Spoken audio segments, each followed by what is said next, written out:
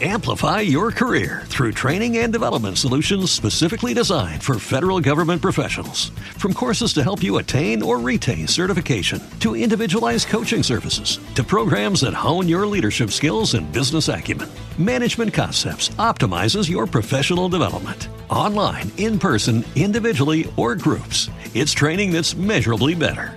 Learn more at managementconcepts.com. That's managementconcepts.com. This is Max Headroom. Hello? Anybody home? Hey, think with flying fish. Cut me gently with a chainsaw. Do I look like Mother Teresa? Our generation may not remember the moon landing, but we remember moon boots. If you owe a few cavities to candy cigarettes, learned your adverbs from Schoolhouse Rocks, burned your shins on a hot metal slide with sharp edges, exploding pop rocks for science, and you still want your MTV, then this podcast is for you. Dancing with Myself is dedicated to the decade of excess, the 1980s. So pull up your leg warmers and let's get physical. Hello, you are listening to Dancing with Myself, and I'm Heather. In the late 1970s, the National Basketball Association was in trouble, with several franchises facing bankruptcy. But the 1979 to 1980 season introduced two charismatic rookies, Magic Johnson of the Los Angeles Lakers and Larry Bird of the Boston Celtics, who launched a renaissance that helped turn the league into a billion-dollar enterprise. As the decade progressed, the NBA would showcase many all-time greats, Kareem Abdul-Jabbar, Julius Erving, and Moses Malone, as well as newcomers Michael Jordan, Hakeem Olajuwon, Charles Barkley, John Stockton, Karl Malone, and Isaiah Thomas. But Bird and Magic outshone them all. On June 8th of 1982, the Los Angeles Lakers, led by Magic, won the NBA title against the Philadelphia 76ers. The year before, the Celtics got the best of Magic's squad. Incredibly, every year throughout the decade of the 1980s, either the Celtics or the Lakers were in the NBA Finals. And during this time, Magic's Lakers won 5 NBA titles, and Bird's Celtics won 3. These two men met in the finals 3 times, 1984, 1985, and 1987, with the Lakers prevailing twice. Both athletes won the NBA's Most Valuable Player award 3 times each, and liked and respected the other player. Magic of the Bird, he was the only player that I truly feared, said Bird. Magic is a great, great basketball player, the best I've ever seen. Where's the beef? On February 14th of 1983, the now iconic Trump Towers opened in Midtown Manhattan, pushing its owner, Donald Trump, to celebrity status. The same was true for Lee Iacocca, who brought the world the minivan when he introduced the Dodge Caravan on November 2nd of 1983. Lee Iacocca and Donald Trump both became popular business icons of the 1980s, yet they were a study in contrasts. Iacocca was earthy and personable, as Donald Trump was flashy and egotistical. Iacocca rescued Chrysler Corporation from bankruptcy, saving thousands of jobs. Trump parlayed real estate deals into a fortune that enabled him to consume conspicuously. Trump's worth was estimated at between $1 and $3 billion, and Iacocca's was $20 million. Iacocca gave both time and money to charity. Trump, too, supported charities, but mainly he acquired trophies, including a 50-room Manhattan penthouse, a 47-room cottage in Connecticut, a 118-room Palm Beach mansion, and a 282-foot yacht. Iacocca had a home in Detroit and a condo in Boca Raton. Each was outspoken in his own way. Iacocca selling his autos on TV, quote, "If you can find a better car, buy it." Trump, musing on his life, quote, "I love to have enemies. I like beating my enemies into the ground." And both received relentless media coverage. Trump's fans besieged him for autographs as if he were a rock star. Iacocca's urged him to run for president. Interesting. Advertisements for Iacocca's minivan read, quote, "A truly revolutionary vehicle. It can handle 2 adults plus 125 cubic feet of cargo, or 5 adults, even 7 with the available rear seat.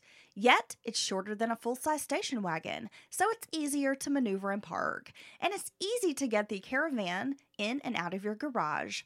Iacocca's invention helped Chrysler grow from $3.1 billion in losses in the late 1970s to $2.4 billion in profits in 1984. The build-up had been strong, but in 1982, hip-hop culture exploded. The hip-hop culture of the 1980s had its roots in rap music, which began in the 1970s in African-American neighborhoods of New York City. The music gained wide popularity after the 1979 hit Rapper's Delight by the Sugar Hill Gang. To achieve the unorthodox sound, rap DJs used multiple turntables and mixers to combine songs, rotate records forward and backward, called scratching, and repeat selected fragments, sampling. Grandmaster Flash, the Einstein of rap, explained, quote, "I couldn't bear just sitting there waiting for the record to end, so I started inventing tricks." The DJs accompany the music with a syncopated spoken patter, the rap, a style that originated in African-American folk games. Breakdancing, a product of hip-hop, grew out of African and Caribbean dance techniques. Doing headspins, one-armed rotating handstands, and jump splits, breakdancers often competed with each other to see who could make the most spectacular moves. Teens across the nation enthusiastically adopted hip-hop music and dancing as well as its styles. The hooded sweatsuits, oversized jeans, baggy shorts, and backward caps worn by fans of hip-hop gradually filtered into the world of high fashion. Rap swept nostalgia aside and laid down a beat for the 1980s. Consisting of strongly syncopated, sometimes controversial lyrics, spoken rather than sung against a raw rhythmic backdrop, rap evoked the urban black experience.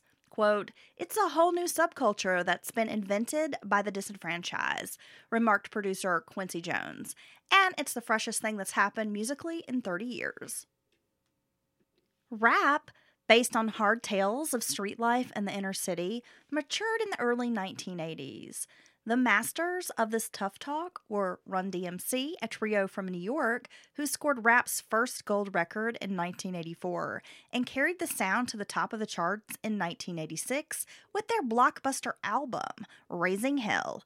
Rivaling the group in popularity and sometimes appearing with them was LL Cool J, whose stage name was short for Ladies Love Cool James. The poised 17-year-old brought his hit single, I Can't Live Without My Radio, to the big screen in 1985 in Crush Groove, the first rap movie. Rap concerts were occasionally marred by violence, and the music grew even more controversial with the emergence of gangster rappers, who filled their songs with obscenities and images of violence, rage, and the degradation of women. A backlash was inevitable. Taking the lead were the rap activist Public Enemy, who called for black unity and commitment in their top-selling protest album, It Takes a Nation of Millions to Hold Us Back. Female rappers joined in, starting with Queen Latifah, who talked back at the Gangstas in her 1989 debut album, All Hail the Queen. By decade's end, some of the toughest talking rappers were joining stars like LL Cool J in discouraging violence. Amplify your career through training and development solutions specifically designed for federal government professionals. From courses to help you attain or retain certification, to individualized coaching services, to programs that hone your leadership skills and business acumen, Management Concepts optimizes your professional development. Online, in person, individually, or groups, it's training that's measurably better. Learn more at managementconcepts.com. That's managementconcepts.com.